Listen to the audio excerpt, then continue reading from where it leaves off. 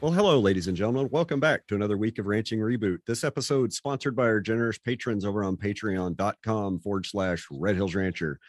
Today's guests, we go all the way to the other side of the pond. From England, we've got Alex Johnson from Sheep Leap Limited, who's a self-described contract sheep manager. So, Alex, welcome to Ranching Reboot. Thanks very much for having me along, Brian. It's great to talk to you. Yeah. So, what time is it there? It's 6 hours after us, so it's end of your day. Yeah, it's 2100 on a Friday night. I'm just about to crack a beer, to be fair. Well, don't let that stop you. Yeah. Might help the last half go a little easier. Yeah, for sure. So tell us a little bit about yourself. Where are you at? Sure. So I'm 37 and I'm currently farming with my girlfriend Rosie. Originally, I'm from the northeast of England, and I grew up in a rural area, but not farming. During the holidays from school, I used to get quite bored, sort of sat at home, so I asked my mother if I could go and help out on some local farms. And there was a traditional sheep and beef farm, an English sheep and beef farm that I helped with during school holidays from about the age of 13 to when I finished school. And at that time, employment in agriculture didn't look great. So after I finished school, I joined the army for a bit of adventure and see the world. Oh, right on. And then after 7 years service and a few exciting times overseas, I left and just sort of meandered about for a bit doing various things and decided I'd quite like to go back farming. So at 30, I started exploring opportunities in agriculture in the UK. And I'll probably take a little moment now to explain about UK agriculture and that it's shaped by subsidy an awful lot. So if you control land for 365 days or more, that entitles you to claim a subsidy through the British government from the EU. And it's a little strange in that you not only have to have control of that acre of land, you have to have an entitlement, which is a separately traded commodity, which enables you to claim that subsidy. But on a lowland farm, which is generally what I am, these subsidies are worth $116.73 per acre per year. And that's money that gets paid into the bank account every January normally, but sometimes it can be a bit later. Okay. And that's a base rate. And then that can be enhanced by environmental schemes and other things like that. I think I watched Clarkson's Farm when it came out on Amazon Prime, and that was some of the things that he was doing, like, tearing stuff up to, tearing up crops to put in pollinator strips, things like that. Yeah. And I think that gave a lot of folks kind of a look into just a little bit of what it's like in the UK in agriculture. Definitely. But these area payments that I describe are only 20 years. That system's only been in place for the last 20 years. Previous to that, there were various production subsidies. So you would get paid an annual rate on per head of livestock you carried or per ton of grain you produced or whatever. Okay. But that changed, like I say, about 20 years ago. But that only applies to people that are in control of land 365 days a year, and you've got to have the entitlement to do so. And so it's another capital barrier to entry, basically. Oh, okay. Because just let's rabbit trail on those entitlements for a second. Yeah. How does that work? So, we're familiar with the system of, you have a title to a piece of property and that says that you own that. Yep. You own that and you basically get to do, we have different property rights, obviously. So how is it different over there? So there's freehold land, which is you own it. That's title. And then there's a lease land. And there was a piece of legislation called the Agricultural Holdings Act, which enshrined in law the rights of tenant farmers. And that's, I think, from the 70s, or even earlier, in fact. But basically, that was 3-generation tenancies. So if I was a tenant farmer, then my son and my grandson could inherit that tenancy. provided they met certain criteria, which is getting the main of their income from the farm and things like that. Okay. And that I think that dates back to the agricultural depression after the war, where people were renting land for not very much, just to keep it tidy, because landlords were struggling to get tenants. Okay. Land ownership in the UK is quite a lot of it dates back to the Enclosure Act, which is in the 1800s or maybe even earlier. So we have a lot of very large estates in the UK which are owned by aristocratic families and have done for, well, some of them 1,000 years, dating back to the Norman invasion. But these families generally don't want to farm the land directly themselves, so it's been tenanted out. Okay. Okay. And then that AHA was replaced by a farm business tenancy, which is it can be a term of whatever you want, but generally it's 3 to 5 to 15 or 20 years where a tenant would take on that piece of land, and then it would revert back to the landlord, who could rent it out again or farm it himself or whatever he wanted, really. But there's in order to have the subsidy claim, the DPS subsidy claim, you need to have these entitlements. And people that were in control of land when that legislation came in 20 years ago were awarded the entitlements for that land. Okay. And obviously, short-term tenants have, turned over land very many times. So there's a bank of these entitlements that's held centrally by the government. And if you're a new farmer, you can apply to the bank to get entitlements if you're renting land. Okay. But if you can't get them granted from the bank, you have to buy them from somebody that has excess entitlements. Okay. Are these entitlements like tied to a specific parcel of land? No. Okay. No. So there's two separate strands to this claim. You've got to have it in control of land, whether through being a acres. tenant or actually having title. Yes. Okay. And then you've got to have entitlements to claim the subsidy as well. Okay. That seems like an extremely straightforward and easy process to navigate. Yeah, exactly. And like I said, there's obviously a capital requirement. Generally, it's typically about 3 years worth of claims, but because it's all paid in euros per hectare from the EU, the exchange rate can affect the exact amount. Okay, I see. But starting from scratch, so to speak, I decided that wasn't possible for me. No. Yeah, absolutely not. And then I also decided that it wasn't possible for me to go out and achieve the necessary critical mass of livestock straight away through purchase. So I put some adverts on social media, and that led me to a few contacts, and someone introduced me to the concept of adjustment, or tack sheep, as we call them, custom grazing. You guys know it. Okay. So I was living in Gloucestershire in the southwest of the UK at the time, and somebody explained this concept to me, and I thought, oh yeah, that's brilliant. So I sat down with the Yellow Pages and wrote letters to 100 landowners that were listed in the phone book, and a couple of them got back to me and said, yeah, we have dairy cattle. They don't graze during the winter, but we don't want excess grass on our pasture at that time because it can over mature and then the quality drops. Right. So traditionally, they would get sheep in to graze it. And normally those sheep would come from Wales, which could be a couple of hours away. But dairy farmers don't want to be chasing sheep and doing electric fencing and things.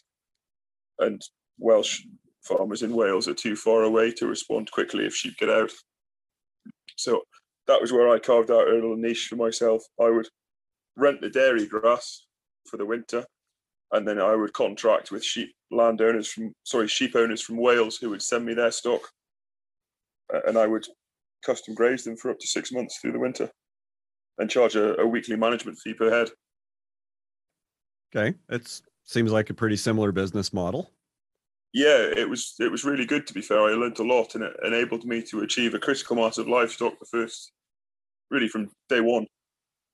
So in year one, I had 400 head in 2 mobs of 200, and I only had a Labrador at the time. Just, I didn't have a sheepdog because they can be quite expensive, and I didn't want to rush out and spend a lot of money on something that I maybe not like or would want to do something different. Right. I could send her left and right, and just her presence was enough to move the sheep. And then I got a relatively good reputation in the area for paying on time, removing stock on time, and not leaving dead animals lying around. Because that's another peculiarity of UK livestock farming. If you have an animal die, you've got to remove it within 24 hours. You can't leave it in the field. What do you have to do with it? Take it to an approved contractor and pay a fee for them to incinerate it. You can't just go like bury it over the hill out of sight from everybody? No. That used to be the case, but in 2001, we had a nationwide livestock epidemic of foot and mouth. And the biosecurity concerns during that time period led to this legislation of dead stock disposal. Okay. Other more government rules that are fun. Yeah, it gets even better though. Every livestock animal in the UK, well, in terms of sheep and cattle, has a unique government assigned ID number. I'm all about transparency and traceability, but I'm not about compulsory. Yeah. Compulsory animal ID. I'm not about that. And all sheep must have an electronic ID ear tag, which can be read with an RFID reader. And those sheep must be ear tagged latest by 9 months of age or when they leave the farm of their birth. And every time you move an animal to a new farm, you have to submit paperwork to the government saying what farm it's come from, what animal it is with the ID numbers, and what farm it's going to. Oh, I bet you have a lot of fun with those reports. Yes. And then with cattle, they have the same, except they must be tagged and reported to the government within 28 days of birth. Okay. And then that animal is issued a paper passport, which has the animal's ID number and the mother's ID number and breed and the sire's breed, if known. That's just for a commercial animal, for a standard killing beef animal. Right. And that paper passport has to go with the animal throughout its entire life. Yeah. Like a human being. Here's your social security number too. Yeah, that's right. Yeah, I mean, what's next? Are they going to give them all iPhones so they can talk to their friends? Okay. And the way that this system is enforced is you can be dragged through the courts and criminally prosecuted for failing it, but that's quite a lot of hassle, and there can be appeals and things. Generally, that BPS claim that I talked about, that subsidy, you will be inspected randomly on a period of 1 to 5 years. And if your records are found incomplete in terms of livestock records and reporting, you can lose a percentage of that BPS claim. Okay. And there is no appeal on that. And there's no trial for it. And you said that that was like $116 an acre. Did I hear that right? Yeah, that's correct. Okay.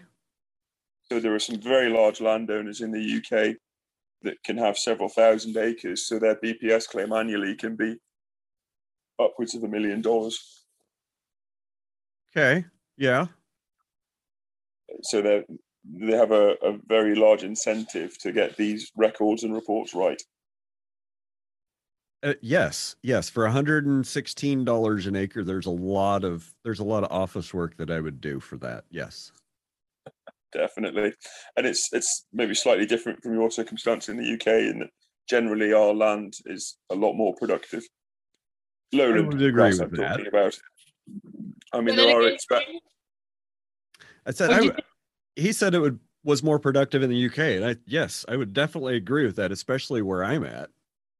Okay, so why? 'Cause I don't know anything about your side of the world. Climatically. Yeah, that's it. Yeah, okay. We have a temperate maritime climate in England specifically. So, like, how many growing days do you get a year? Do you ever have a time where your grass is completely dormant? And like, what's your rainfall like and temperatures like? I mean, it varies quite widely across the UK, but where I started farming in Gloucestershire, it's a dairy area, and the grass would almost grow year round. We'd maybe get a slight, well, obviously there'd be a quite serious decline in the grass growth period. I'm remiss, I haven't converted my kilos per hectare here into pounds per acre, but I mean, it's 2.2 pounds per kilo and 2.47 acres per hectare. So roughly they translate.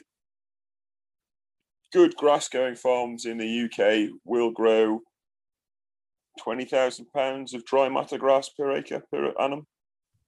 Oh. Yeah, that's probably close to 10 times the grass I'm going to grow this year. Definitely. Slightly more productive. There are areas of the UK that would be a lot closer to your production in the uplands and the mountain regions.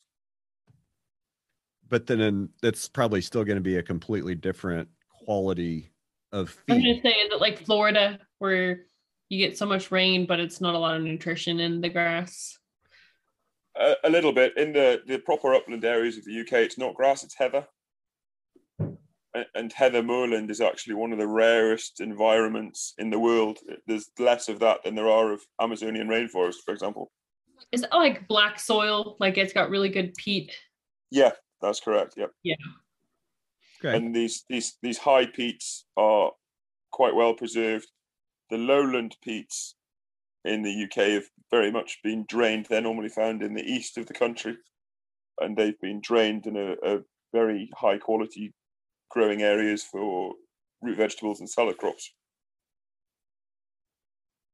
Okay. And the returns per acre for that can be fairly mind-blowing.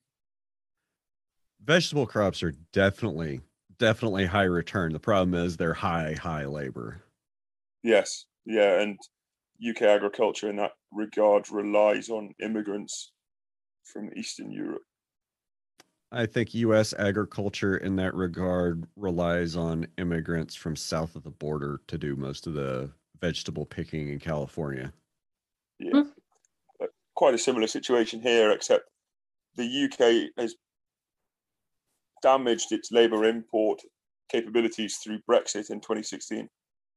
Right. There is no longer freedom of movement. The final effects of that still haven't been worked out, have they? No, they're continuing. Okay. I can only imagine how much fun that is trying to wrap your head around that. Yeah, we could probably do a whole podcast series on that. Yeah, we don't need to chase those rabbits today. No, definitely not. But going back to my farming career to date, so I started, year one was 400 head, year two was 2,000 head, as I got more land and I made contacts, and it's quite gratifying in that all my customers would speak to each other and my landowners would speak to each other, and then they start recommending me to other people. And the business sort of grew quite organically from there, and it was good. And it was really, really useful for networking. And then year three was 2,500 head. And then year four, we had a drought in the UK. There was really not much forage about at all. So I dropped back to 1,200 head. But the beauty of custom grazing was being able to flex my stock numbers so quickly to what feed I had on offer and carrying capacity. Yes, and that's extremely important in a drought year. Definitely, yeah. You know, a lot of us here in the U.S. are facing drought, and I hope everybody's got their drought plan out and tuned up, and they've been looking at it, because I think a lot of us are going to need it this year. Yeah, there's a lot of podcasts I listen to from people in extreme environments like yours and Working Cows with the podfather Clay Conry, and then also a lot of Australian podcasts, and they have a great experience of drought there as well. And the key takeaway I get from all of these people is you must be able to flex your stock numbers to match your carrying capacity organically. There is no economic benefit to trying to purchase feed to feed your way through a drought. Yes, 100%. You will run out of cash before it rains, or there is a very big risk. Yeah, it never makes sense to even buy that first load of hay to try to make it through a drought. Yeah. So I guess the key is the decision points, and when you have those decision points in time and making sure that they're Exactly. met. So you made it through a drought. Yeah, it wasn't. I mean, I say drought. It was just it didn't rain as much. It wouldn't be anywhere near the experience of you guys or the guys in Australia for a drought. Your drought's probably like 40 inches of rain or something crazy. Yeah, that's it. And during the summers, so when I didn't have sheep on tack on custom grazing, I would go day contracting, or I would go and contract lamb for people. In the UK, there's two different lambing systems. You can have an indoor lambing system, which is what that lady in Canada does, who's very famous on YouTube, whose name escapes me. But you basically have all the animals in a shed, and you have the ewes in a big pen, and you feed them hay and concentrates.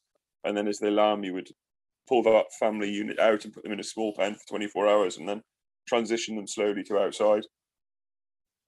What's the theory behind putting them in that small pen together? Just to make sure they bond? Yeah. Okay. Yeah. And that's the system I grew up doing for my neighbours in Northumberland, in the northeast of England. And then traditionally, that would be done using a composite sheep or a crossbreed sheep. So those flocks aren't self-replacing, they're terminal flocks. Okay. So you would have the maternal line that's brought in, and then you use a terminal sire. And every animal born on the farm would be for killing. Okay. The small exception is when you get a mule ewe, which is the very popular maternal line crossbreed in the UK, and it's a cross between a hill breed, so from a mountainous area or an upland area, and they're very tough sheep, but they have a poor carcass shape and low litter size, and they would be crossed with a blue-faced Leicester or a Border Leicester. Pardon me, Border Leicester ram, and that would add some fairly moderate improvement in carcass, but would dramatically increase litter size. Okay. And that gives you your mule ewe, which is the mainstay of the lowland flock in the UK. And then that ewe would be crossed with a terminal sire. And it used to be the Suffolk, but in the last 30 years, the Suffolk a breed has lost its way. It's been chasing show ribbons. And market share has dropped dramatically. And some of those first cross terminal females can be sold as breeders as well. Okay. Some people really, really like them, so it would be like a Charolais Angus. I mean, smoked calves really sell well. I mean, yeah, smoked calves do well here. Definitely, and it's similar, but it's a very high capital system. It's labor intensive, and you need to have a lot of infrastructure, and then there's a lot of purchased inputs to go into those ewes. Right. You know, the mule ewe is a big animal. She'll be, I mean, some of them, the Suffolk cross mule ewes, for example, could be over 200 pounds, 250 pounds. Pretty good sized little sheep. Yeah, definitely. And they take a lot of feeding all through the winter, to the extent that their maintenance during late stage pregnancy cannot be met from grazed forage alone. They have to be fed a soya based compound. Interesting. And then the other lambing system is an outdoor lambing system, which is sometimes referred to as a New Zealand lambing system. And that's basically where the sheep get on with it themselves outside. Okay. I was thinking you were going to tell me that there was some other trick to it, but yeah, that they just do what they do out in the paddock. Yeah, the trick for lambing outside is genetics and feeding during the winter, and picking the time of year as well. The indoor lambing system was very popular among people that would try and lamb in February and March, which is quite early in the year. But if they can get those lambs and push creep feed into them straight away from birth almost, you can have a finished animal ready for the Easter trade, which is a traditional high price.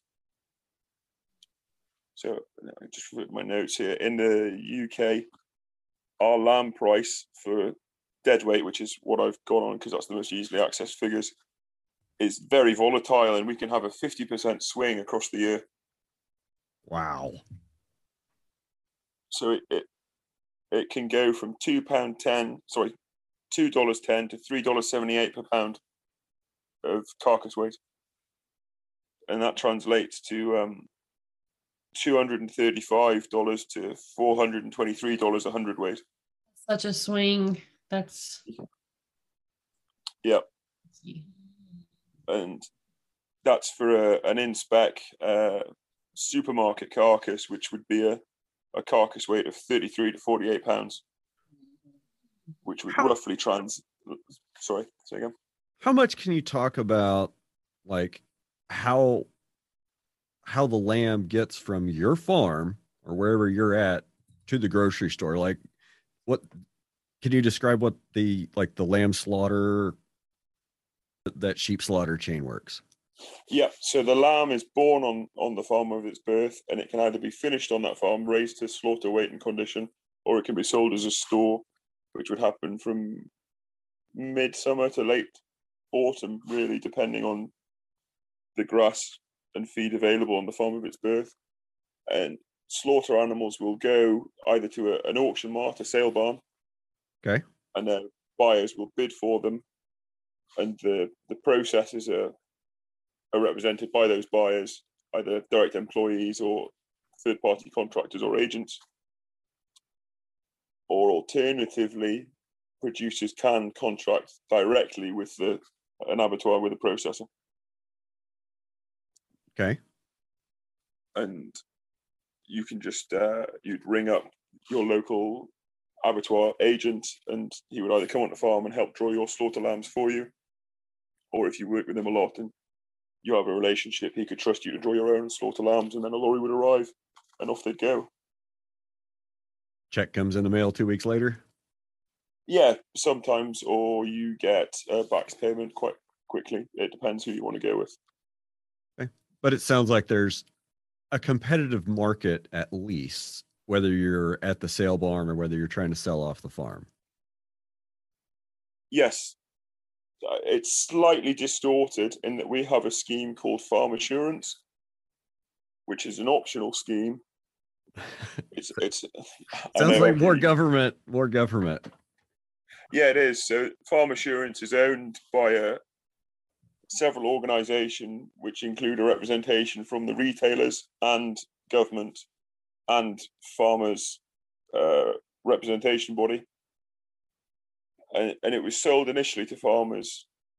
It's relatively new again, I think about 20 years, as this would allow you to access a market premium for your goods. So you'd have the base market price, and then if you were farm assured, you could get the premium. And as these things do, the premium standard soon became the only standard. Right. So rather than getting a premium, if you're not farm assured, you are locked out of certain markets. Okay. And that's had less of an impact, pardon me, for beef and lamb sales, because we have still retained the auction marts, which enable us to sell via a third party, and people have to come and bid for the stock. But for grain and dairy, for milk, there is almost no alternative to being farm assured. What about for hogs? No, the UK hog industry is almost entirely vertically integrated. Really? Yep, it's been in the news quite a lot recently, actually, because there are very few independent pig producers left in the UK, and in the past 18 months, there is a lot less than there used to be. Similar story that we've heard from this side of the water? Yeah, and we have had similar horror stories of large numbers of sows being aborted or finished pigs shot on farm because there wasn't the kill space available for them. The media has said there wasn't the kill space available for them, but I used to operate a finishing barn for pigs, so a pig CAFO effectively. And it was great cash flow, and I didn't entirely align with my sort of regen ag principles, but you can't be green if you're in the red. And that was in contract with a vertical integrator. So it was an abattoir, a meat packer, owned the sow herd, and then they would contract with individuals like myself to raise their weaner pigs through to slaughter weight. And it was these packers that were saying, due to COVID, we didn't have the kill space in order to take finished pigs from their independent producers. But because I was on the edge of that industry, I made some contacts and would speak to them. And if you compare year-on-year slaughtering figures on a weekly basis, there was almost no change. In fact, during the supposed COVID downturn, and especially in the last few months, we've been killing more pigs nationally than the 5-year average. So some commentators believe it's almost a power play by the big processors to squeeze out the few remaining independent producers. It worked. Well, right? I mean, they're probably right. I can't help but think. So just a few days ago, Christopher Leonard was out on a podcast. He's the guy that wrote the book, The Meat Racket. I think it came out in 2014. Have you read it, Alex? No, but I've read a lot around the edges of the contraction of the US meat packing industry into, was it 4 main players? JBS, Tyson, and National, and Cargill. Yes, and there's that key part of legislation that's been disregarded, and they're almost able to control, what is it, 80% of killed cattle in the US don't go through a sale barn. I think 85% is what they control, is what they control versus alternative marketing arrangements. And that's horrifying. Yeah. And it mirrors, tragically, it mirrors what I've read of the Republic of Ireland as well. Oh, really? So there's a large meat packer in Ireland. He's also present in the UK as well. And they're called Anglo-Irish Beef Processors, or ABP. And it's run by an individual called Larry Goodman, who is clearly an extremely talented businessman, but he's also very ruthless. And his boast is that he likes to say he bought the Irish beef trade for a penny a kilo. So he was offering farmers an extra cent a kilo for their cattle if they went direct to him and missed out the auction mark, missed out the sale barn. And so there's now very few sale barns in dealing in beef in the Republic of Ireland, and he almost dictates the price. Sounds about right. Yep. Yeah. And he has an enormous political power because of that as well. He's been able to assert influence over the legislature to bring out favourable legislation for him. The one that springs to mind is the animal byproducts legislation. So as per disposal of dead stock, disposal of slaughter waste is similar, like blood and fifth quarter, effectively, blood and entrails and hides. And he was able to get the Irish government to pass something which limited the amount that slaughter waste can be transported from point of slaughter,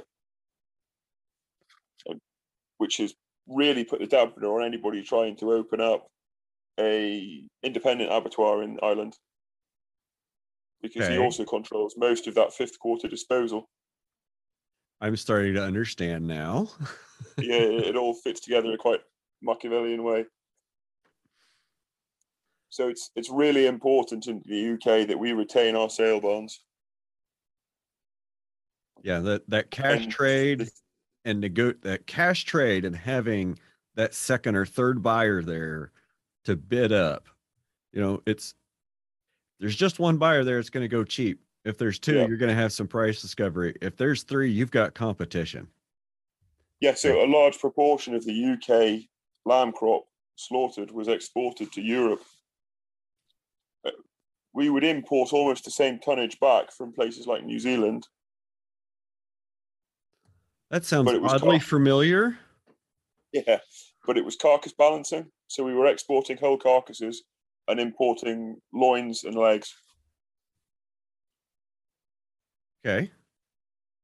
like to fulfill our total consumption of lamb chops in the UK would take animals equivalent to double our kill. And then there'd be a lot of other product that you'd have to find another market for. So Yes. that makes sense. Yeah, definitely. But the effects of this Brexit haven't been felt by the industry in terms of slaughter prices yet, because the Chinese swine flu epidemic has meant they have a huge demand for lamb and beef. And although the UK doesn't export directly, they're sucking up a lot of product from Australia and New Zealand. So that's not being imported to the UK. So that gap's being filled by domestic production. And also COVID has had an effect, a positive effect. The 2019 African swine fever epidemic in the Chinese hog industry has been almost completely missed by our media in the United States. Like, wow, it's just been totally skipped over. That's incredible. I mean, there are a few stories floating around, but it's not necessarily common knowledge. I to this day, every few days I talk to somebody and I talk about the African swine fever in China, and they had no idea. And I think that's true in the UK as well. You sort of archetypical man on a clapper omnibus won't be aware of it at all. But we're such an urbanized society in the UK, the vast majority of our population aren't aware of agriculture or how it happens, really. The COVID shutdowns and things led to some gaps on supermarket shelves in the UK. And the retailers, the supermarket retailers, are such an awesome PR machine that they came out as the heroes there. They were the ones responsible for keeping people fed during the pandemic. And it's fairly been missed, yeah. Okay. But going back to the UK lamb slaughter chain, there is a third way, so to speak. Some retailers are now offering to contract directly with farmers. So like grocery stores where you go to get your produce, your meat. Okay. They're going directly to producers. Yes. Offering contracts. Interesting. And they will guarantee a price throughout the year. I'm not party fully to them because I'm not on the contract, and there's a lot of non-disclosure agreements around that. Although through my day contracting, I have worked with customers who are on these contracts, and I have explored these contracts with the retailers, talking to their representatives, but I haven't attempted to take one myself. But it was traditionally quite a good price contracting directly with the retailer. And then during that 2019 epidemic, we hit record prices for finished lamb in the spring, which is traditionally when we get our highest price anyway. But these prices were an extra 25% above what I quoted you earlier. So close to $5 a pound? Yeah. Wow. And some producers broke their supermarket contracts and went back to the sale barn. Not very many, but some. So I think, or I'm led to understand, the retailers had to quite dramatically adjust their contract pricing. But I'm certain they're not doing that for the producer's benefit, and it's quite an onerous paperwork burden to achieve that contract. It seems like farming in Britain is just paperwork on top of paperwork on top of paperwork. Yeah, there's quite a heavy burden. Definitely. I think those supermarket contracts, if I was going to be incredibly cynical, are an expensive data mining operation. Okay. Would you like to explain that a little bit?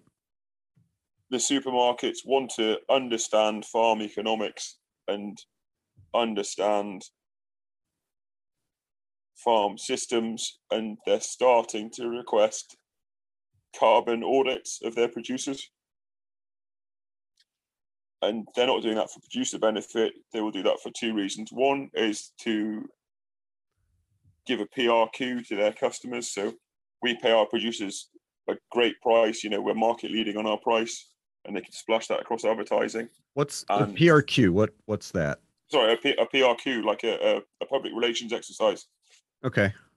They can use that to attract customers by giving a good headline, like we pay our farmers, a great fair price, and our farmers are carbon neutral, or our farmers are cutting carbon emissions per kilo of lamb or liter of milk. But okay, let's put a pin in carbon. I definitely kind of want to circle back to that later. So go on. But these producer contracts do not fulfill all of the supermarket demand. So that gives them a good headline figure, but the data mining enables them to get an industry average of cost of production, which they can inform their buyers as to what to pay for the backfill of their order. So, they have aligned contracts for producers to fulfill 10% of their demand, for example, and then that other 90%, they can really screw the producer because they know what their guys' cost of production is. Huh. That sounds familiar. Yeah. There's an awful lot. There's an awful lot of parallels across both sides of the pond. Yeah, that sounds very familiar. Using contracts and a large share of the market power to drive down the cash price. Sounds very, very familiar. Definitely. Well, just to circle back to the subsidy in the UK, if you look at the government figures, which we get released every year, we have a government organisation called the Horticultural Development Board, and they take a levy on every slaughter lamb and slaughter cow and things like that, and that's used to fund producer knowledge and exchange. And from the data they release, a significant proportion of UK sheep and beef farmers would be more profitable not farming. That's probably true on this side of the water too. So subsidy makes up a massive proportion of their annual farm profit for almost all of them, but a significant minority, their annual farm profit is less than their subsidy. Wow. So they're actively losing subsidy money by farming.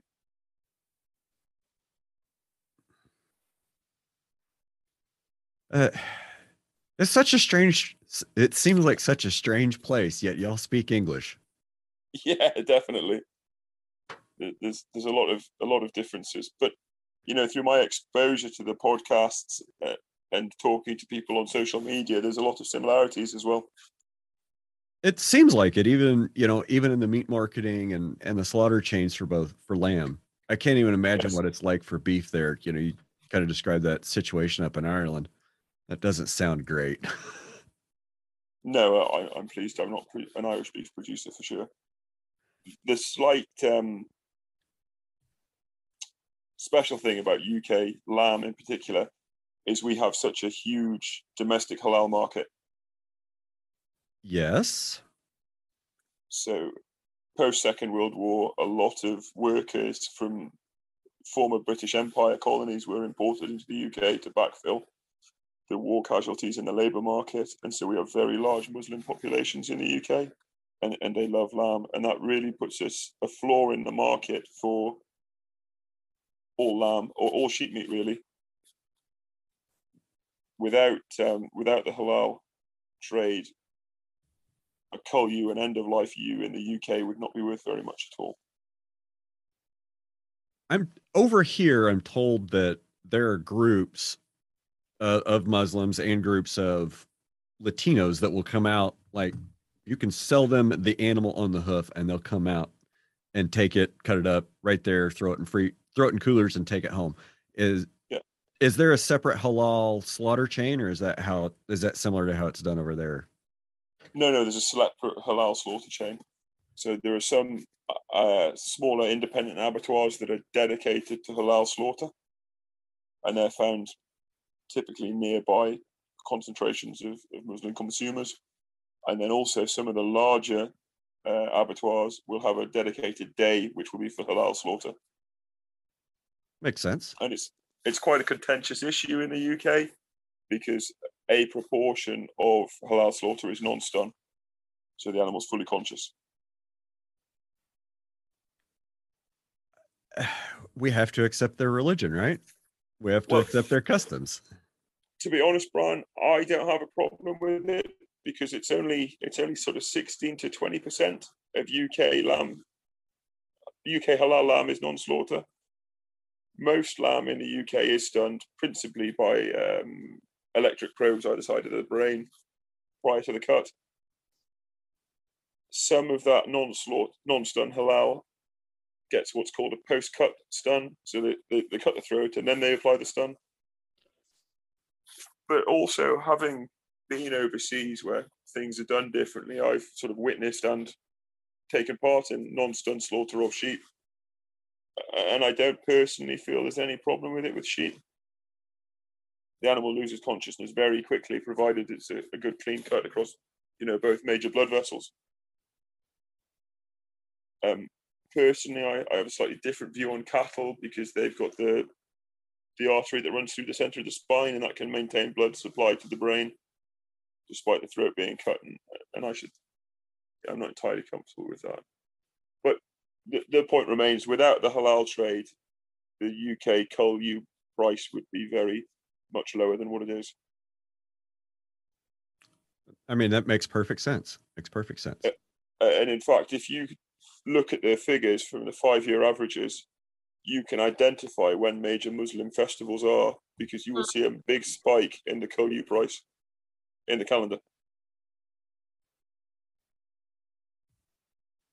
I mean, again, that makes total sense. And I imagine there's some smart sheep guys out there that are raising halal sheep specifically to time with their festivals and with their needs. Yeah, absolutely. There are some very experienced sheep dealers who make a lot of money buying used sort of end-of-life females at the cheaper parts of the year and then running them through to the festival. But the problem with the festival is that the Islamic religion uses the lunar calendar. So that's going to change a little. Yeah, these festivals move to the left 2 weeks every year, which is challenging, but fortunately not a challenge I have to deal with.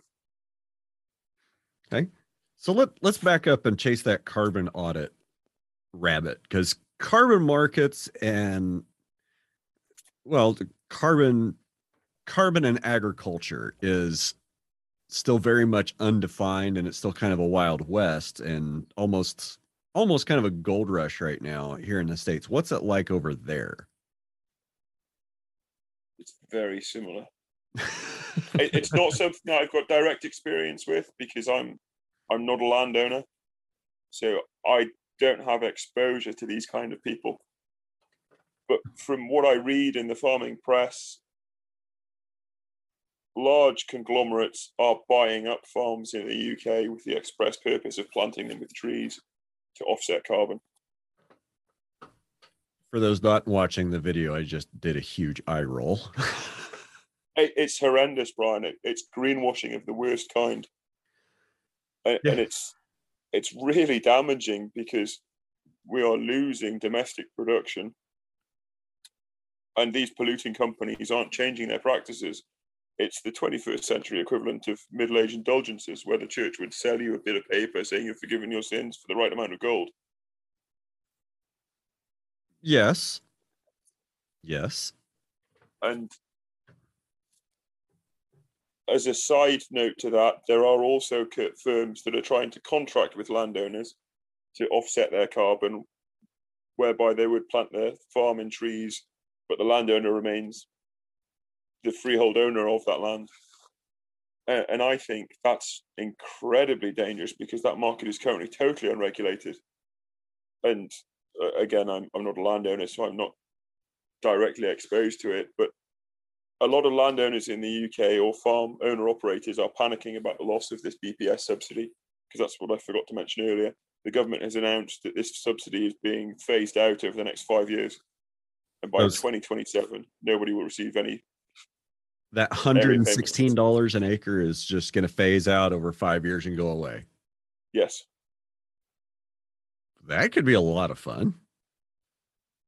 It's a generational change in the industry.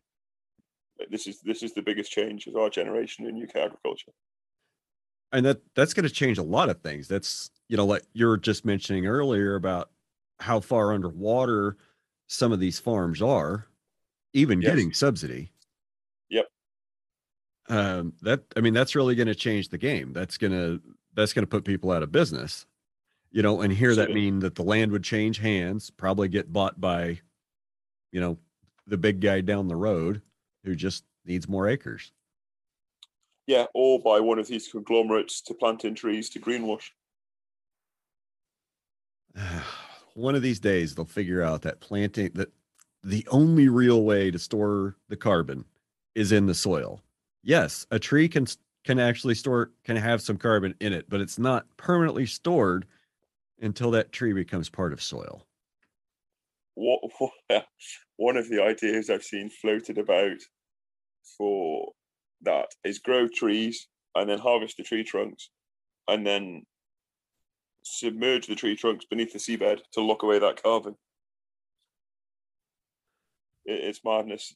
A full life cycle analysis of that surely would show that you would exceed more carbon burning the hydrocarbon fuels to harvest and transport and then submerge than whatever you could lock up in those tree trunks. I thought you were going to say something really crazy, like chip them into biomass so they can be burned as green energy. Well, this is my next point. I can see it from my house. We have the Drax power station in the UK, and this produces green energy for the UK. And the way it does that is by importing chipped redwoods from the States. And that's then burnt to produce green electricity. Yeah, that's really green. Harvested in the U.S., chipped here, chipped, packaged, put on a ship, across the water, unloaded, put on a truck, and shipped to that plant and burned. And they call that environmentally friendly. And that plant receives government subsidies because it's green. When does the madness ever end? Yeah, it's insane, isn't it? Yes. So this carbon market and people trying to get landowners into carbon schemes, a lot of landowners are ripe for being exploited by this because they're losing this BPS subsidy, this $116 an acre, and they're looking for a replacement. But currently, the carbon trading market in the UK is unregulated, and like you say, it's the Wild West. Some of these schemes I've heard about, you plant your farm in trees, but you contract to keep it in those trees for 80 or up to 110 years. So you're properly selling out the family silver there, because you might only get payments for this tree scheme until, well, maybe until next year when the company goes bust. Yeah, 5 years maybe. And then we have legislation in the UK which prevents clearing of forest. So once those trees are over a certain trunk diameter, they come within this legislation. And if you want to fell more than 20 cubic meters, which is not a lot, that could be one very large tree. Right. You have to apply to the government for a permit to do so. And they will come out and do an ecological impact assessment, and some biology major with a clipboard will tell you whether or not you can cut down these trees. Yeah, again. There are places like that here. Okay. California. You can't even look at a tree with a chainsaw without an environmental study, a permit, and forestry on site watching you do it almost. Yeah. So there are places like that here. And I get that. It's like, the road to hell is paved in good intentions, and this is one of those things. You know, at some point we need to we need to preserve some of these things. We need to preserve some trees. We need to preserve some prairies. We need to preserve some habitat. But throwing a blanket rule out, and you, I guess there's just a lot of collateral damage in things that are well intentioned, especially by government. Absolutely. And a lot of time, these clear felling licenses will only be issued if you say you'll plant an equivalent area of trees somewhere else. I'm sensing there's just not a whole lot of commercial type logging in the UK. Not hugely. There is some, but that's mainly on government land. We have something called the Forestry Commission in the UK, which is a part of the government, and they own large areas of woodland. And generally, they produce quite low quality softwood. Probably pretty much like most of the forests in the West are full of low quality softwood that's either full of beetles or about ready to burn. About ready to have fire on it. Yeah, that's right. So let's circle back. Let's circle back to you and your business. So I think you walked through about 4 or 5 years of contract sheep grazing. Yeah, custom grazing in the Southwest, and I was learning a lot, and it funded a lot of my equipment. As the business grew, I added a 4-wheeler, a quad bike we call them, and all the sheep were behind 3-strand electric fencing because there was no sheep fencing on the land I was leasing. And there's a firm in the UK called Rapper, which produce a system that mounts on the 4-wheeler, and it will let you deploy up to 600 meters, 600 yards of 3-strand wire, and then take it up again really quickly. There's a fence winder that's powered by the rear wheel of the 4-wheeler. It'd be handy. Yeah, really handy. And then I put some of the money as well into a dog, and I got really lucky there, to be honest. Trained dogs in the UK can be sort of $5,000 or $6,000. Oh wow! For a 2 or 3 year old dog. And well, that's what they are here, and yeah, you add up the time that it takes, the man that it takes to train a good dog. $5,000 for a 2-year-old that can work and respond. That's a good deal. I mean, honestly, the thought of working sheep without a dog makes me want to vomit. It's just awful. I have had some customers that have tried to do so, and they very quickly contract me in for a day to do this task, and they just get blown away that what me and the dogs can achieve within a couple of hours that would take them a few days. Wow. It's really quick. But yeah, I spent £100, so about $125 on a dog. I saw advertised on social media, and this guy dropped it off for it, an 18-month-old bitch. And I think he just wanted rid of it. And I thought I'd made a huge mistake. I couldn't get near her for 2 weeks. If I wanted to put her in the truck, I had to put the Labrador in, then stand out the way, and the collie would jump in after her. But having persevered, she's a real good dog now. She's coming of 8 actually, and she's sort of been the mainstay of my business for the past 6 years. And I was never able to find any summer grazing in Gloucestershire. That was my limiting factor, because it was a dairy area. Dairy farmers could always outbid me for grass for the summer because they needed somewhere to graze their young stock, their replacement heifers. And then I saw a job advertised in Lincolnshire, where I am now, which is in the sort of East Midlands of the UK, and it's quite a crop growing area. And it was somebody from Scotland that had contracted with a landowner in Lincolnshire to have sheep on the farm, and I moved up here for a lambing.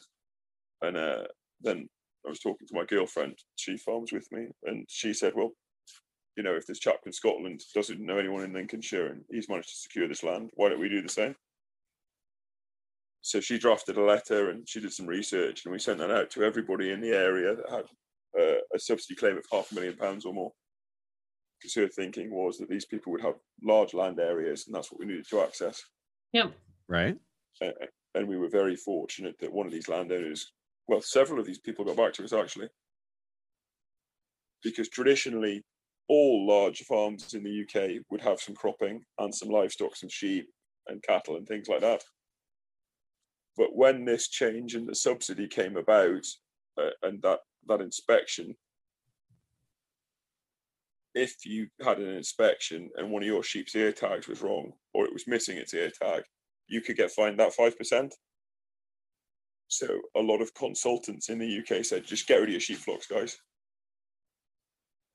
And that's what lots of them did. You know, a lot of these cropping farms in the UK now have not had livestock on them for 20 or 30 years. And the guys are finding that their soil is lacking organic matter. You can't solve all of your crop growing problems from a can of spray or a bag of fertilizer. Interesting. I wonder when they'll start to figure that out here. I mean, not everyone's doing that. You know, don't get me wrong. There are still farms in the UK that have back-to-back wheat and have done for the past 20 years and probably will for the next 20 years until blackgrass makes it completely unviable. But there are some people that are really interested in it. And a lot of individuals from your area, you know, Gabe Brown, Joel Salatin, these sort of people who are very active on social media are getting the message across internationally. And yeah, anyway, this landowner came back to us and said, yes, we would be interested in working with you. And we met quite a few of them, and we selected one to work with. And year one with them, we had some custom grazing sheep as well. But because they were in one of these government schemes, we couldn't access their winter cover crops until the 15th of January. So we had a really small window for custom grazing. It was from the 15th of January till the 28th of February. It's 45 days. It's hard to pay. Yeah. It's hard to move them. I mean, for just 45 days. Yeah. Well, it's slightly different in the UK because we're so densely populated. People don't really trail stock anywhere. Right. Unless they're going literally from your field to your neighbour's field, they'll generally go on a lorry. So we've got quite a well-developed network of livestock hauliers. And I was fortunately able to find customers for that custom graze period. But the whole point of our move was to have our own stock. And so that landowner very generously also had some land we could lease through the summer as well. And we were able to purchase some of our own stock. But we wanted critical mass again straight away. You know, 10 sheep take as much of a commitment looking after as 200 sheep. Right. So that informed our decision making, and we decided we were going to start with a cull ewe, an end of life animal. And there's a system in the UK where, you know, I didn't invent it. Lots of people do it. They would buy an animal from a harder farm, so one that's higher or has less quality grass or whatever, and you'd normally get one more productive ewe out of that animal. Sorry, one more productive year out of that ewe on the better grass in the lowlands before you sell her on again. Because sheep are like cattle, you know, they're born with their baby teeth, and then every year they lose 2 and get 2 adult teeth.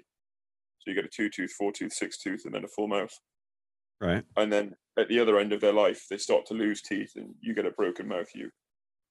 So that's what we were targeting, broken mouth ewes. And we went to Wales, which is an upland area. There's lots of mountains down, lots of mountain sheep, and we attended a few sale barns there. We picked the wrong year completely to do it because cull ewes were making fantastic money. You know, we'd budgeted on sort of $30 to $45 for an animal, and the animals that we were looking at in the sale barn were making upwards of 60. So we couldn't touch Welsh sheep, and we did a bit more researching and talking to people, and we ended up going to the Shetland Islands, which is in the Outer Hebrides. So you've got the UK, you've got England at the bottom, Wales is off to the left, and then you go up and you've got Scotland. Okay. And off the northern tip of Scotland, about 200 miles in to the North Sea, you have a group of islands called the Outer Hebrides. and they're British, and Scottish people live there, and they have a breed of sheep there called the Shetland sheep, which is the sheep equivalent to the Shetland pony. Okay. It's small, Yeah. it's hard going, and they've got horrendous attitude. They Shetland ponies do too. Yes. Yeah, definitely. So that slaughter lamb that I was telling you about earlier, they have a live weight of about 70 to 100 pounds. Okay. And our Shetland ewes that we bought had a live weight of about 70 to 80 pounds. So 20% smaller. Yeah. But they're a lot smaller than these traditional, these sort of traditional lowland sheep that could be, 200, 240 pounds. Okay. But they're a lot cheaper, and I can stock them higher to the acre, because all my demand calculations for grazing when I'm custom grazing stock, and now when I'm grazing my own stock, is I aim to feed 3% of body weight in dry matter per day. Oh yeah. That's about right. Yeah. And that's how I would say. Yeah, and everything's on a 72-hour paddock. Okay. Why 72 hours? Because when you're on grass, it takes 72 hours to give a growth response to a grazing event in the UK. Okay. So if you have that animal on the paddock longer than 72 hours, she will graze that growing shoot and reduce your annual grass production on that acre. Okay. Similar things happen in different time frames here. Yeah, exactly. And I was able to use that as a selling point to my arable landowners when I was custom grazing on their cover crops in the winter. But I would spin it in that I was moving 72 hours to avoid compaction. Right. Because that cost them money. The cover crops that they were growing were for arable soil benefit. So it was a mixed species cover crop to break up compaction and increase soil organic matter.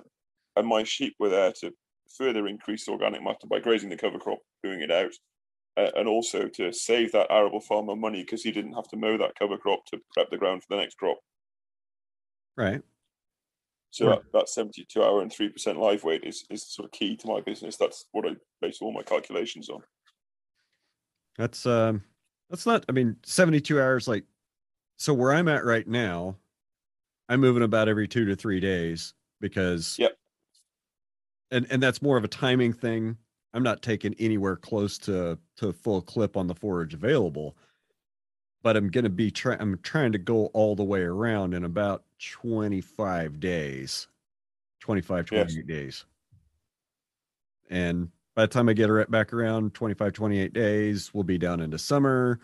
This episode will probably have been out for a week or two, and I'm going to slam on the brakes because we're anticipating drought. That's the plan right now. It could always start raining and I'll change the plan, but the plan is to slow down, more like a 5 to 7 day graze in each paddock to make sure I've got long season rest behind me. Yes. Yeah, that makes a lot of sense. So we started. Sorry. Go ahead. So we started with these Shetland sheep, and they're cheap and they're small. We were buying these sheep we could get them onto the farm for about $35 per head, which is, very, very cheap. If I was to buy one of these lowland sheep that I described previously as a two-tooth animal, so a prime breeding female, that would cost me over $200. Okay. So I can achieve that critical mass for a lower capital input. But the Shetland sheep is not very commercial because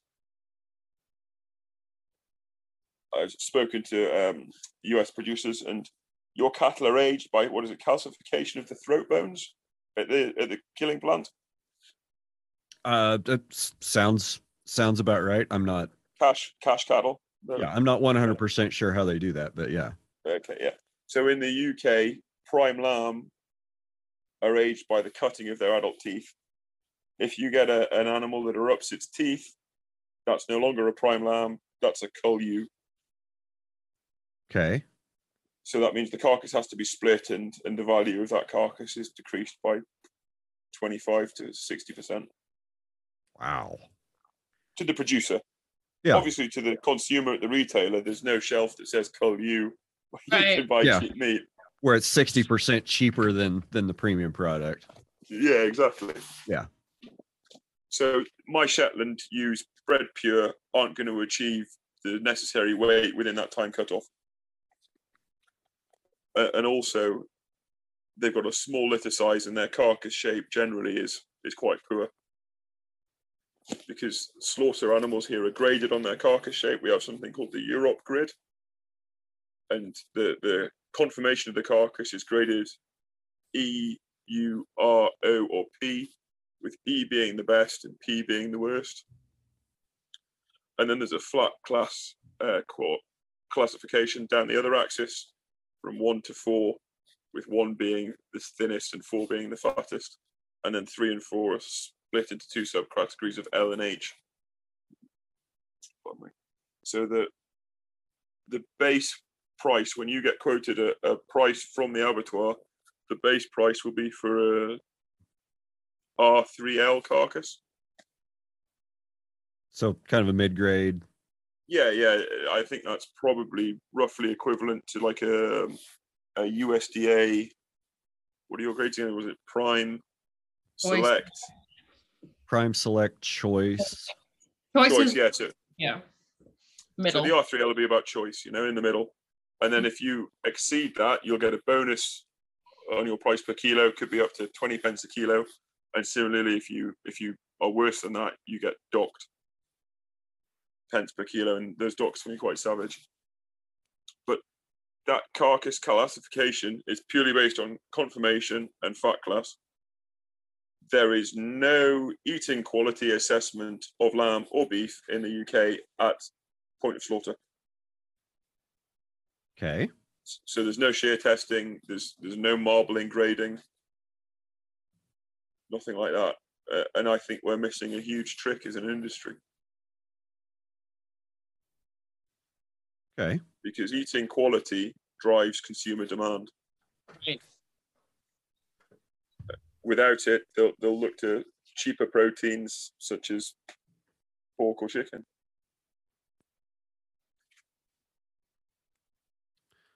So what do you like about your Shetland sheep? They're cheap and they're very, very maternal. Same things I like about my Corrientes. Yeah, they're very similar, I should think. And also, for their size, they have very wide pelvic apertures. Mm. For their size. And for me, a low labor input outdoor lambing system is key to my sheep production system. You and your partner, right? Yeah, that's right. Yeah, Rosie. Yeah. Although she's currently away lambing our sheep at the moment. Yeah. But with the right system, one labor unit can lamb in excess of 1,000 females and still achieve really good low rates of mortality of both lambs and ewes, provided you've got the right genetics, the right feeding prior to lambing, and you have the right lambing paddocks selected. What are some of your any tips you want to share? Shelter. Okay. Yeah, you've got to have. To be fair, probably the best thing to do would be to recommend anyone interested in outdoor lambing success listen to the Head Shepherd podcast with Tim Leeming, Precision Lambing. Okay. Let me make that note. I'll try to get that in the show notes. Head Shepherd podcast. Yep. And then the Precision Lambing episode with Tim Leeming. So Head Shepherd's a chap called Mark Ferguson, who's runs Next Gen Agri. It's a New Zealand-based company. It's a lot of knowledge transfer for Antipodean farmers, for sheep and beef farmers in New Zealand and Australia. Hey, I'll make sure we get a link to the show notes. Oh, awesome. Thank you. Yeah, so the key factors that he identified there are ewe age, ewe mortality increases dramatically after 6.5 years. And unfortunately, there's not much I can do to mitigate that currently because I'm buying those animals because they're so cheap. And then feeding, so body condition, at point of lambing, want it to be about a 3 on the 5-point scale. So Okay. your ewe's not thin, she's not too fat, because over fat ewes can cause lambing difficulties as the abdominal fat narrows the pelvic aperture.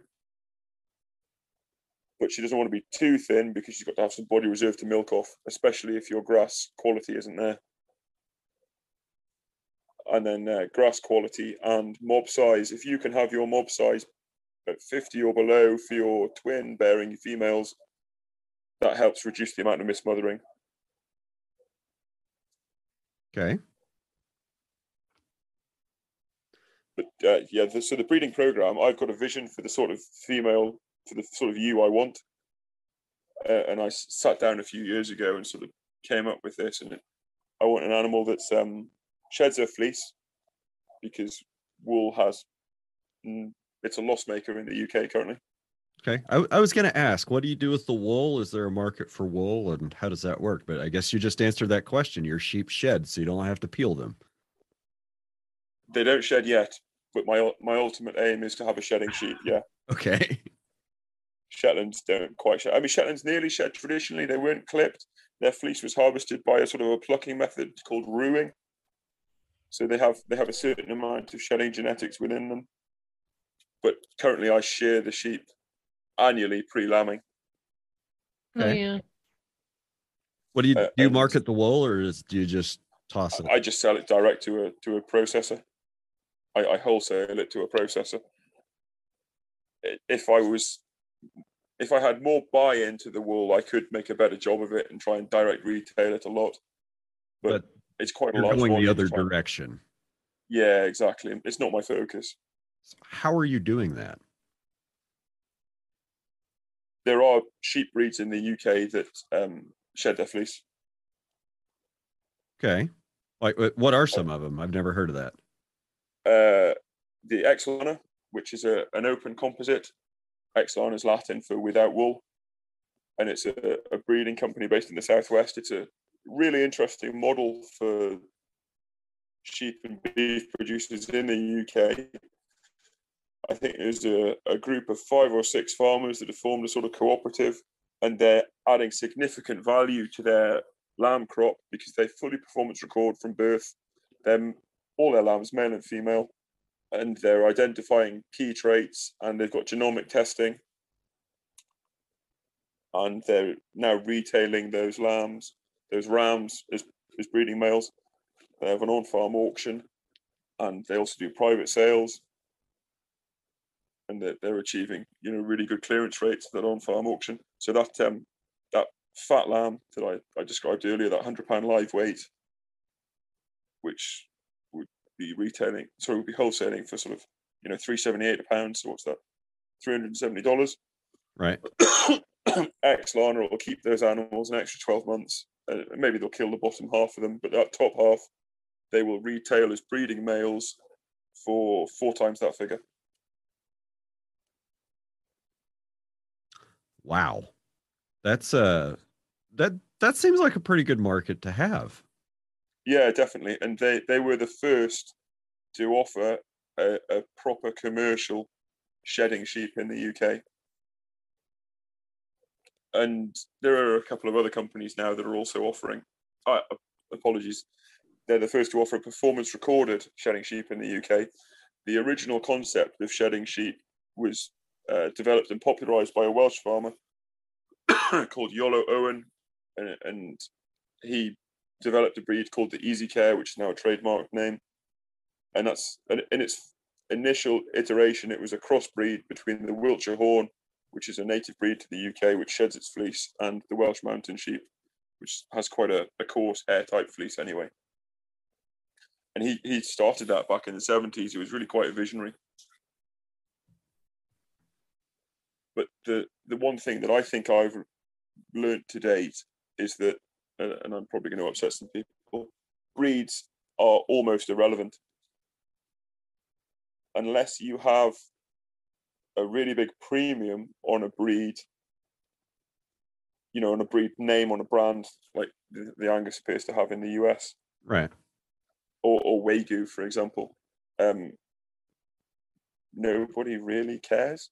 Like, you don't get a consumer that goes to the supermarket and specifically ask for a Texel lamb chop or for a Charolais beefsteak.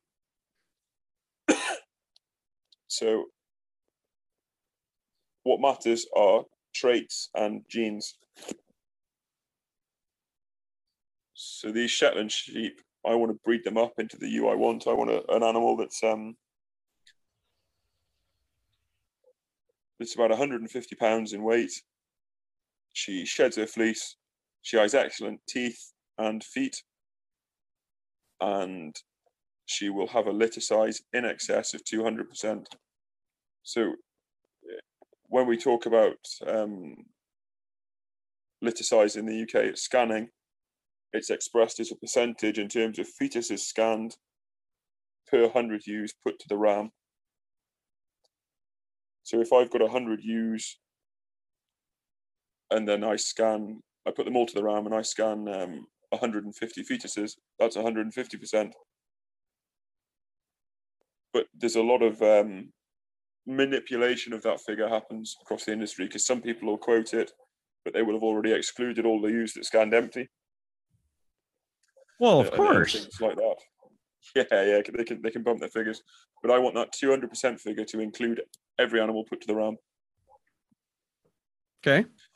And then I've also want to mitigate that Shetland carcass, that poor Shetland carcass shape.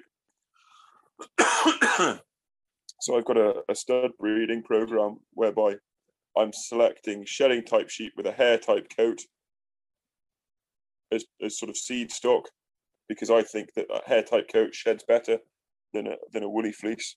You know, I don't want an animal that grows a lot of fleece and then sheds it. I want an animal that doesn't grow that fleece at all. So we're looking for something that's eventually going to have a hair coat like a Katydin or like a dog, you know, like a Labrador or something like that. Because if you look at the wild sheep, the closest thing we've got to a wild sheep in the UK is the chamois, which is a sort of, it looks a bit like a goat, like antelope, but it doesn't have wool. Wool is not natural. No, I think we bred that in and bred for that for a long time. Yeah, absolutely.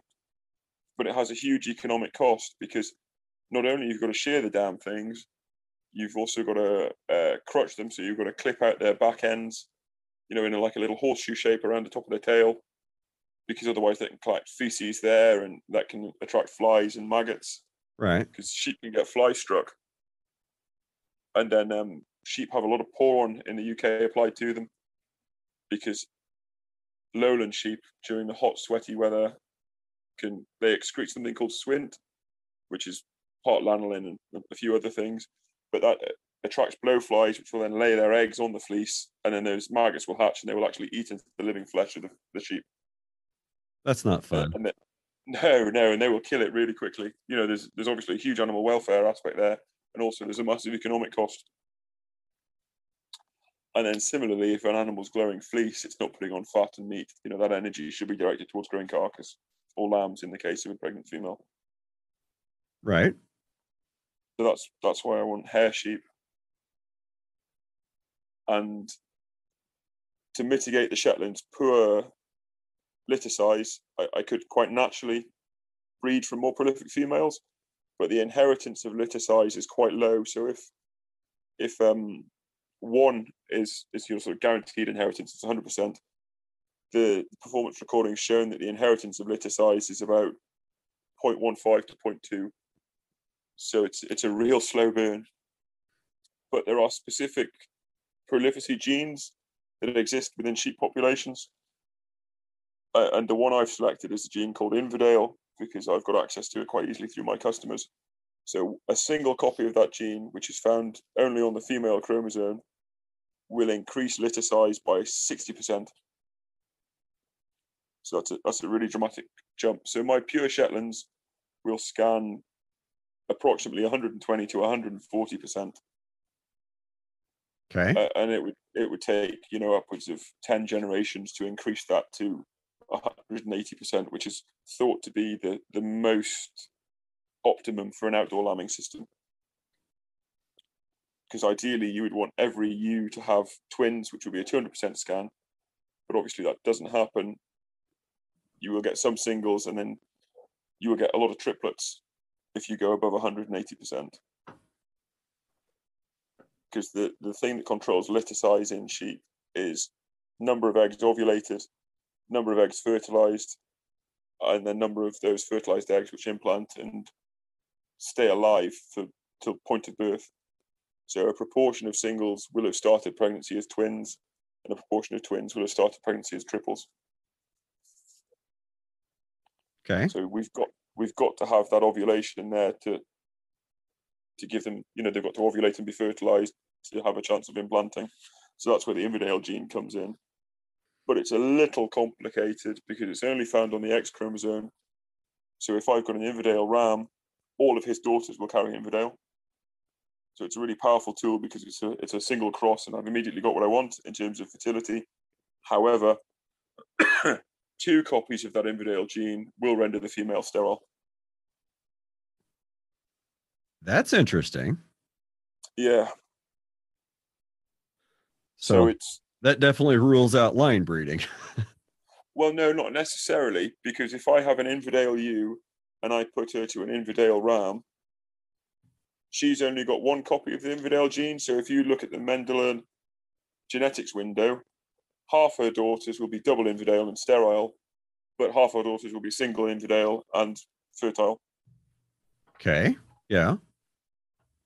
And 80% of those sterile daughters can be identified because they have deformed nipples. So when you handle that as a young lamb, you can turn it over quite easily, and you'll be able to identify its nipples, and therefore it's sterile. And you can tag it accordingly and record it. Doesn't seem like it's that big of a deal to work around then. No, and the 20% that you miss, they just won't cycle, because the double copy affects the hormone production in the ovaries, so that animal will just never estrus. They'll scan as a donut, and you put her on the sorter. Yeah, exactly. Yeah, as long as you expose those animals to a ram in their first year of life, you can still finish those as a meat animal. And you don't even have to go to the expense of scanning them. If you're going to run a dry mob of ewe lambs and not make them until they're 18 months old as 2-tooths, you could put vasectomy teased out there with raddles on them. Yeah. And they just won't mark your sterile ewes because they'll never cycle, so they won't get jumped. But yeah. And you can sort off the ones that aren't marked. Yeah, definitely. Although, to be fair, I expose to breed all of my females in their first year. Fertility drives the bus. Exactly. The 2 biggest profit drivers in ruminant production are fertility and growth rates. And nutrition has an effect on both of them, but only insofar as adequate nutrition enables that animal to express its genetic potential. Right. And then the second gene that we're using is the Myomax gene, which is very equivalent to the myostatin gene in cattle.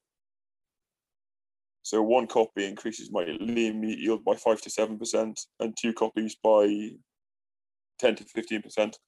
Okay. So that should effectively bump my carcasses up 1 conformation grade. And we've got 7 rams on the farm currently. So myostatin is double muscling, right? Yeah, it's double muscling, yeah. So it improves your carcass conformation without giving you any dystocia, so there's no more birthing difficulties. Because lambing ease is key.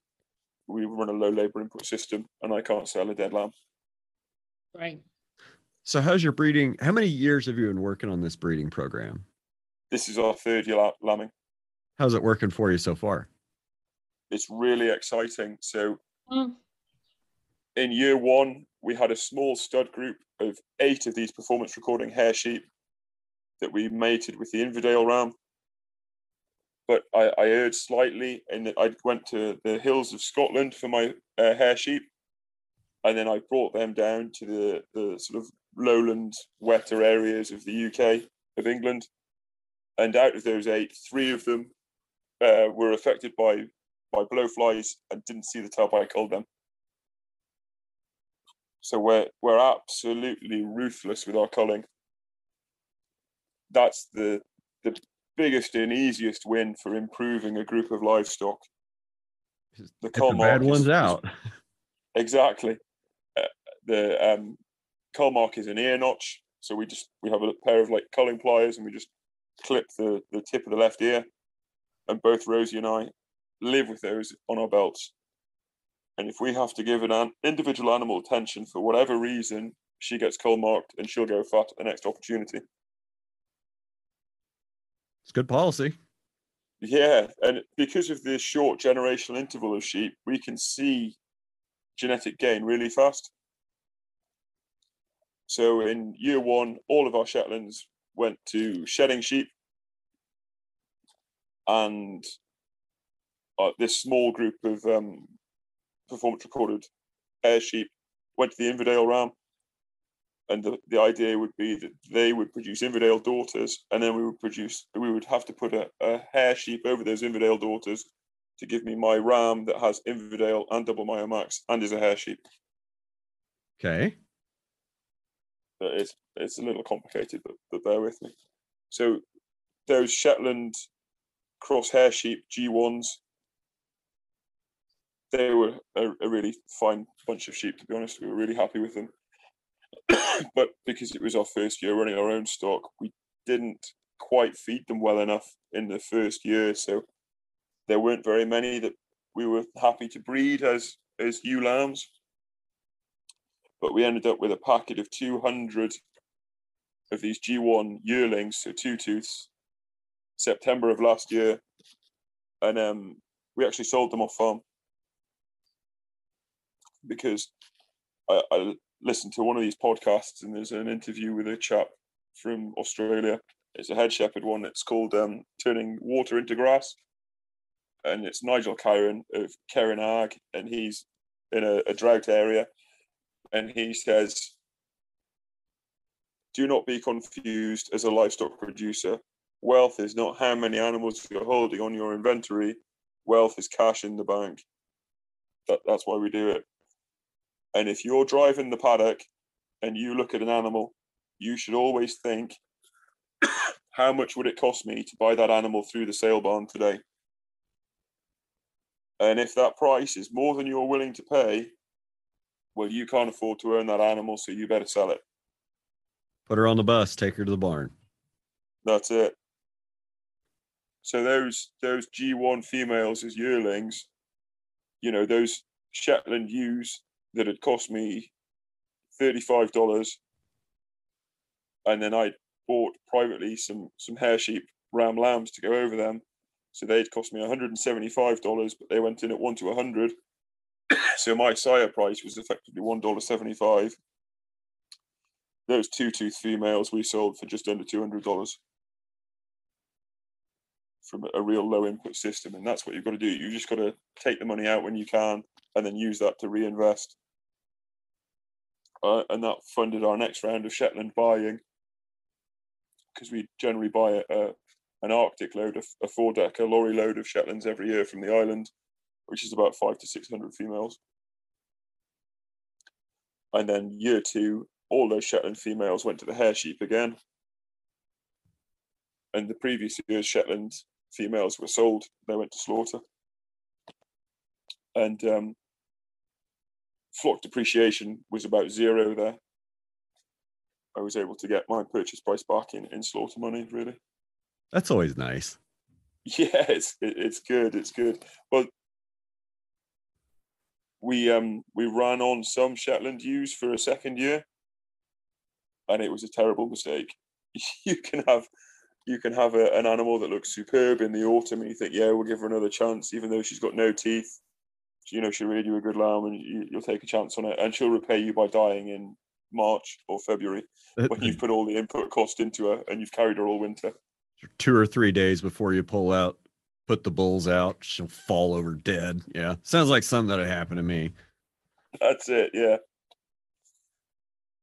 So those Shetlands again went to hair sheep, and we got a really good crop of ewe lambs.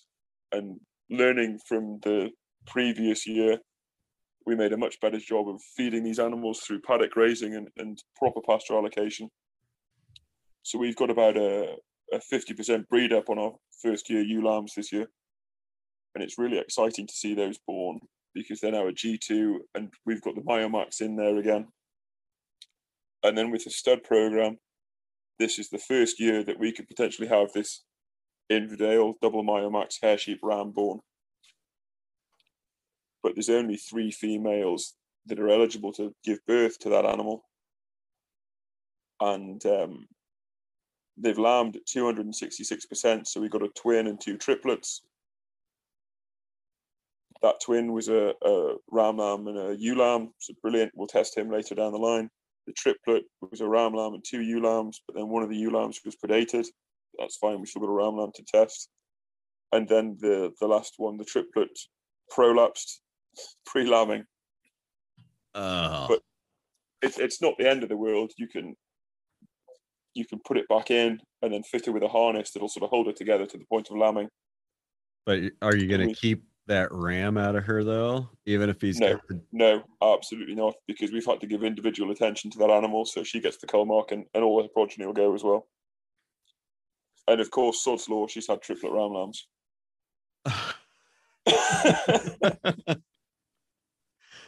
Well, if it was easy, everybody'd be doing it, right? Yeah, exactly. And it's character building. Yeah. I've heard some of my sheep raising friends in this country. Yes, I have some of those. Tell me the same thing. When they have to make a cull, they cull the whole line. Yeah. Like even if it's some, I think it was my friend Nick Voss told me this, that even if like a year down the road or 2 years down the road, he has a mother that prolapses and he has her daughters in a herd, they go with her. We're not that extreme, purely because we don't track the lines like that. But definitely that individual female at that point will go, and then any daughters that show herself to prolapse further down the line, they'll go as well. But we don't track female lines in the commercial flock like that currently. And that's just being a responsible breeder, honestly. Yeah, people in the UK think that we're quite harsh because we're so hard with our culling. But Rosie and I take the view that good welfare is breeding an animal that's fit for purpose. Good welfare is not having an animal that requires huge amounts of inputs and then chucking all those inputs at it to make it perform. 100% with you. And my ewes are quite low value in purchase price and they have a corresponding low cull price. So I would not hesitate to euthanize an animal on farm. And I'm very secure in the fact that I can safeguard welfare at every stage of my production cycle and keep my vet costs down. I'm not going to be paying, $350 an hour to get my vet out at 8 o'clock on a Sunday night to look at an animal. If Rosie and I can't treat it and ensure its welfare is met, we can just shoot it. Yeah.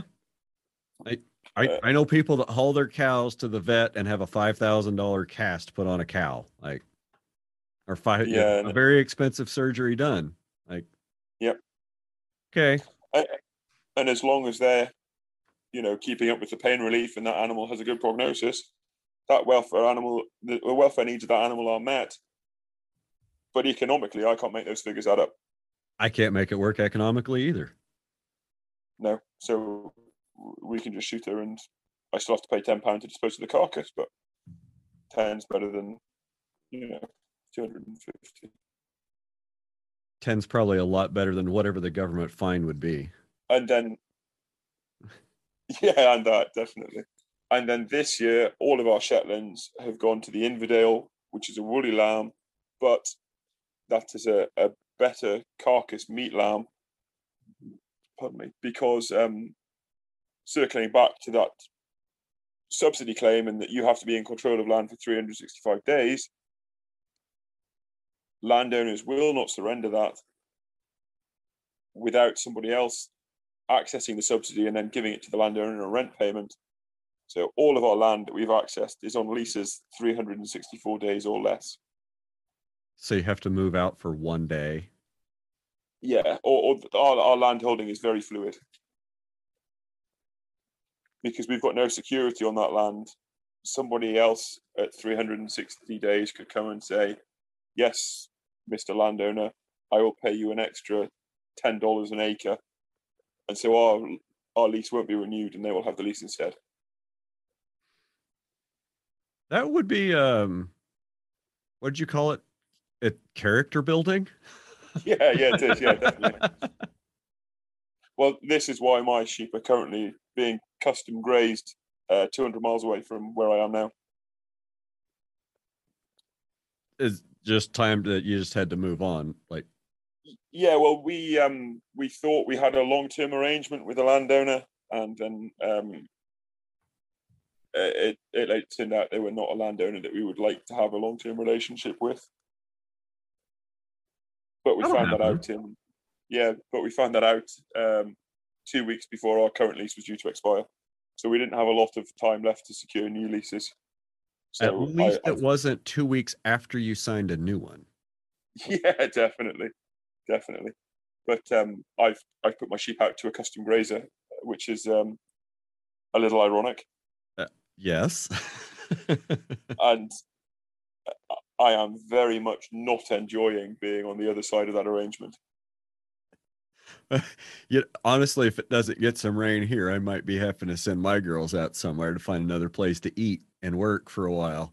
And yes. I'll imagine we might have to do this again, and you'll tell me how to get through that, like emotionally, of the full circle switch, starting off on custom grazing on leased land, owning your own stock, and then having to send them out so somebody else gets to take care of them for a while. I'm not sure how to cope with it emotionally, to be honest. Alcohol.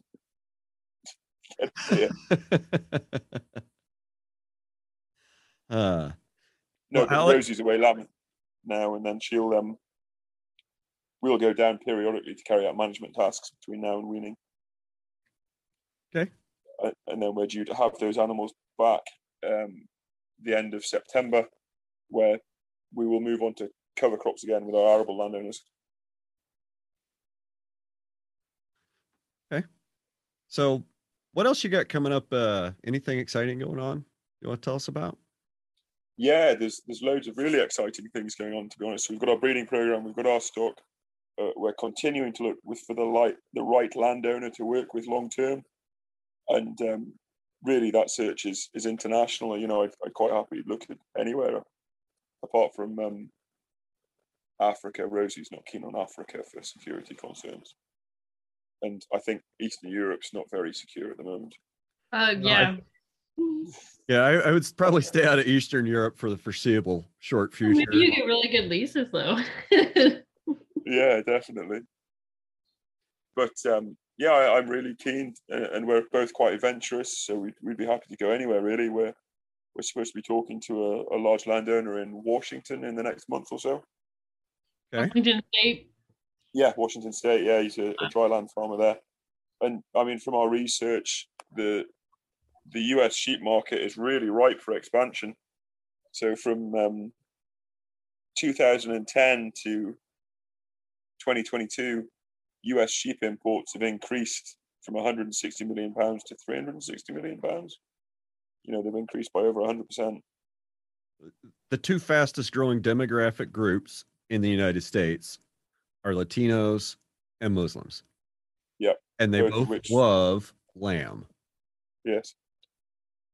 And I think I've said it on this podcast before, but you find the right group of them, they pay cash and come out and pick one out of the herd on the hoof, and take it with them, and you don't have to do anything other than take the money. Well, I read a Nuffield Scholar report, which I find fascinating. Are you aware of them? The Nuffield Scholars? No. So it's an international group of farmers, and you can apply to become one of them every year. It's like a scholarship, and you propose a thesis, and they fund you to travel internationally and meet producers in whatever your topic is, and then you write a report, and that report's published online. And there are really fascinating range of subjects. There's one I read which inspired me to do what I do, and he's called Mike Blanch, and his report's called The Farming Ladder, and he was a first generation or a new entrant farmer, and it explores how he could go from being a grazier to a farm owner, or how that system could work in the UK. And unfortunately, the conclusion he comes to is it doesn't, and you can't, because the land value in the UK is so divorced from its agricultural production potential because of tax advantages, and it's an investment class of its own. It's the same situation by and large here, that land is seen as an investment, and the value of that land is it's totally decoupled from production value. And to some extent, I guess, no, it is. It's pretty much basically totally decoupled for production value. There was some land in Iowa that sold for like $20,000 an acre, agricultural land for $20,000 an acre. And I think I saw somebody said that you'd have to raise 300 bushel corn for the next 7 years without any machinery or depreciation cost or input cost to pay for the land. Yep. It's interesting that, we're going down some of these same roads that, land price totally decoupled from production value, and, having more taxes, but, we'll get that back in subsidies. Oh, well, there's this program. We're starting to see some of that. But I don't want to discourage you from looking and moving over here. There's tremendous opportunities, I think, in the sheep market. There's not sheep sale barns, but well, if he goes to Washington, he'll be close to Superior. Well, tell me about that. Well, I guess it's not a sale barn. Never mind. Yeah, I don't know. I have read of some producer cooperatives in the States that have funded their own processing facility. I would probably be more likely to invest in a sheep and lamb processing facility at this point than I would a big beef processing facility. Definitely. Well, I mean, I think you said on your previous podcast that most of the ranches in the West were paid for by sheep. Yeah, that's not a quote from me. I heard it from the Podfather first, and he could probably tell you who he heard it from. Yeah, of course. But like you say, that there's huge opportunities, and that Latino market particularly is really interesting, because one of these Nuffield Scholar reports I read referenced a pair of Swiss brothers that have a farm in Mexico. It's not a very big farm at all. It's maybe 300 acres. And they have a phenomenally productive sheep flock on that 300 acres, several thousand breeding females. And they are irrigating alfalfa and strip grazing the sheep on irrigated alfalfa. Oh. And the genetics of that animal, they are having an accelerated breeding program. So normally sheep breed once a year because estrus is controlled by the hormone melatonin, which is influenced by daylight length. So they would breed in the autumn when the days get shorter to lamb in the spring. Yeah. But there are some breeds that will breed year round, and you can exploit that by having these animals produce 3 crops of lambs in 2 years, or for the very top tier, 2 crops of lambs a year. And these Swiss brothers on this irrigated alfalfa farm are direct retailing their entire production. So every lamb is sold. There's some sort of Mexican coming of age festival, like party, like a Super Sweet 16 Mexican style. And for that, the family would buy a lamb and eat it. Yeah. So their entire lamb crop of several thousand years direct retailed into Mexico City. And their cull ewes are sold for near as damn it the same price as well. Well, like you said, lots of opportunity, lots of economic opportunity.